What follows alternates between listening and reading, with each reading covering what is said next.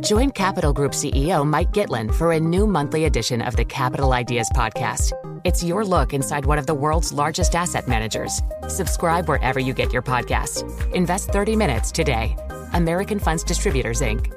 The countdown has begun. This May, 1,000 global leaders will gather in Doha for the Qatar Economic Forum powered by Bloomberg, held in conjunction with our official partners, the Qatar Ministry of Commerce and Industry and Media City Qatar, and premier sponsor QNB. Join heads of state, influential ministers, and leading CEOs to make new connections and gain unique insights. Learn more at QatarEconomicForum.com. Let's get to our guest, Grace Wu, head of Greater China Bank Ratings at Fitch Ratings, to discuss China Bank's outlook. We've seen some of the bad debt managers see their earnings tank on the property losses, looking at China Huarong and China Cinda Asset Management. Just how much of a complication is the downturn in the property sector on the overall banking sector, Grace?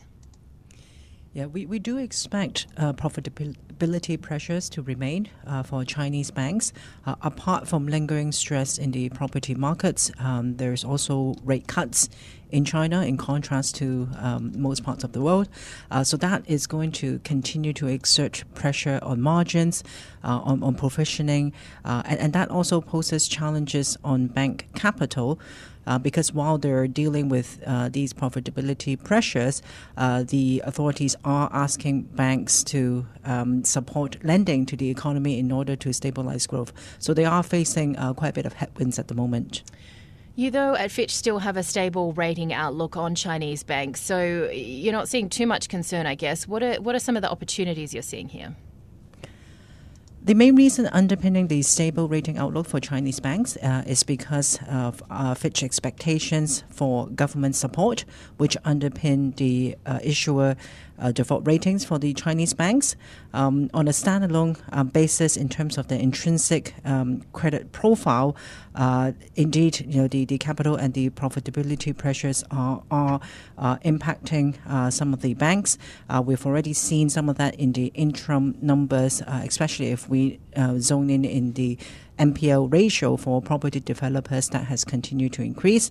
But thankfully, banks have been able to smooth out some of the earnings impact, given that overall NPL ratios, by and large, are still kept quite stable.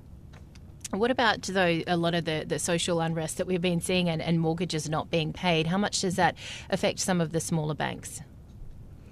For Fitch-rated universe, our lenders are mostly have property exposures that are concentrated in the first and second tier cities. Banks that have more narrow geographical exposures in some of the lower cities are going to experience greater hits. That's why there is quite a bit of polarization in terms of what's happening with the real estate asset quality for some banks. But you're saying some perhaps more transparency about some of the bank bankruptcy also is kind of needed. Yes, I think there are reports about two small banks going through formal bankruptcy proceedings this week, even though both banks have in some ways been taken over by another City Commercial Bank early in July. So the fact that there are now more transparency and disclosure around some of these proceedings, we think underpin the authorities' commitment and intention to maintain financial discipline and order within the system. I know you can't talk about what kind of government intervention might be needed or give policy sort of advice, but if we do see a further prop-up of the property sector, which is kind of what is needed, most people are saying, to turn the Chinese economy around, does that restore buyer confidence? Does that see people wanting to take on more mortgages and more loans? I think it might take a bit more than that because at the moment the housing, the weaker housing demand, I think is due to a few factors. I think the economic growth is one aspect, but also the fact that home buyers need to have confidence that their housing projects will complete and that they will eventually get the flat. So I think that there's more that needs to be done to restore buyer confidence. Yeah, absolutely, with people basically putting their life savings down and then those housing developments not even getting off the ground. What sort of turns the broader consumer demand around in China when we're still dealing with these pretty strict COVID policies? Yes, we have seen weaker consumer loan demand. In fact, overall loan demand has still been somewhat constrained in the first half because of COVID restrictions and also lingering stress in the real estate market.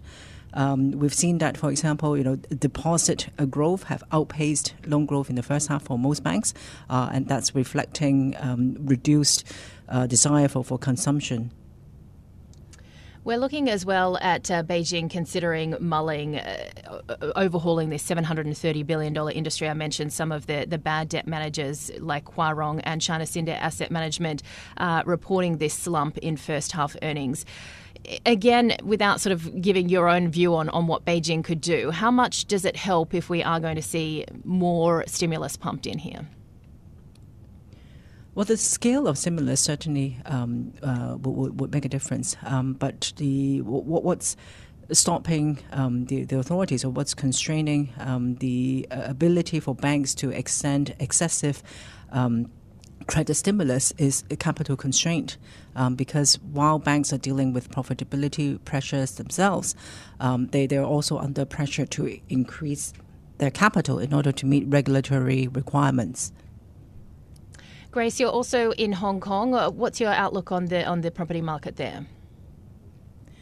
I'm afraid I do not cover the Hong Kong market. On the banking market. I'm sorry. It's Tuesday. Right. Feels like Monday. The banking outlook in Hong Kong. Yeah.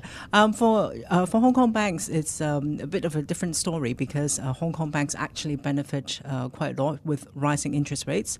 So we're actually looking at a margin expansion story for Hong Kong as opposed to margin pressure for Chinese banks. That's the main difference. All right, Grace, always great to have you on. Grace Wu is head of Greater China Bank Ratings at Fitch Ratings. The countdown has begun. From May 14th to 16th, 1,000 global leaders will gather in Doha for the Qatar Economic Forum powered by Bloomberg. Join heads of state, influential ministers, and leading CEOs to make new connections, gain unique insights, and uncover valuable opportunities in one of the world's most rapidly rising regions. Request your invite for this exclusive event at QatarEconomicForum.com.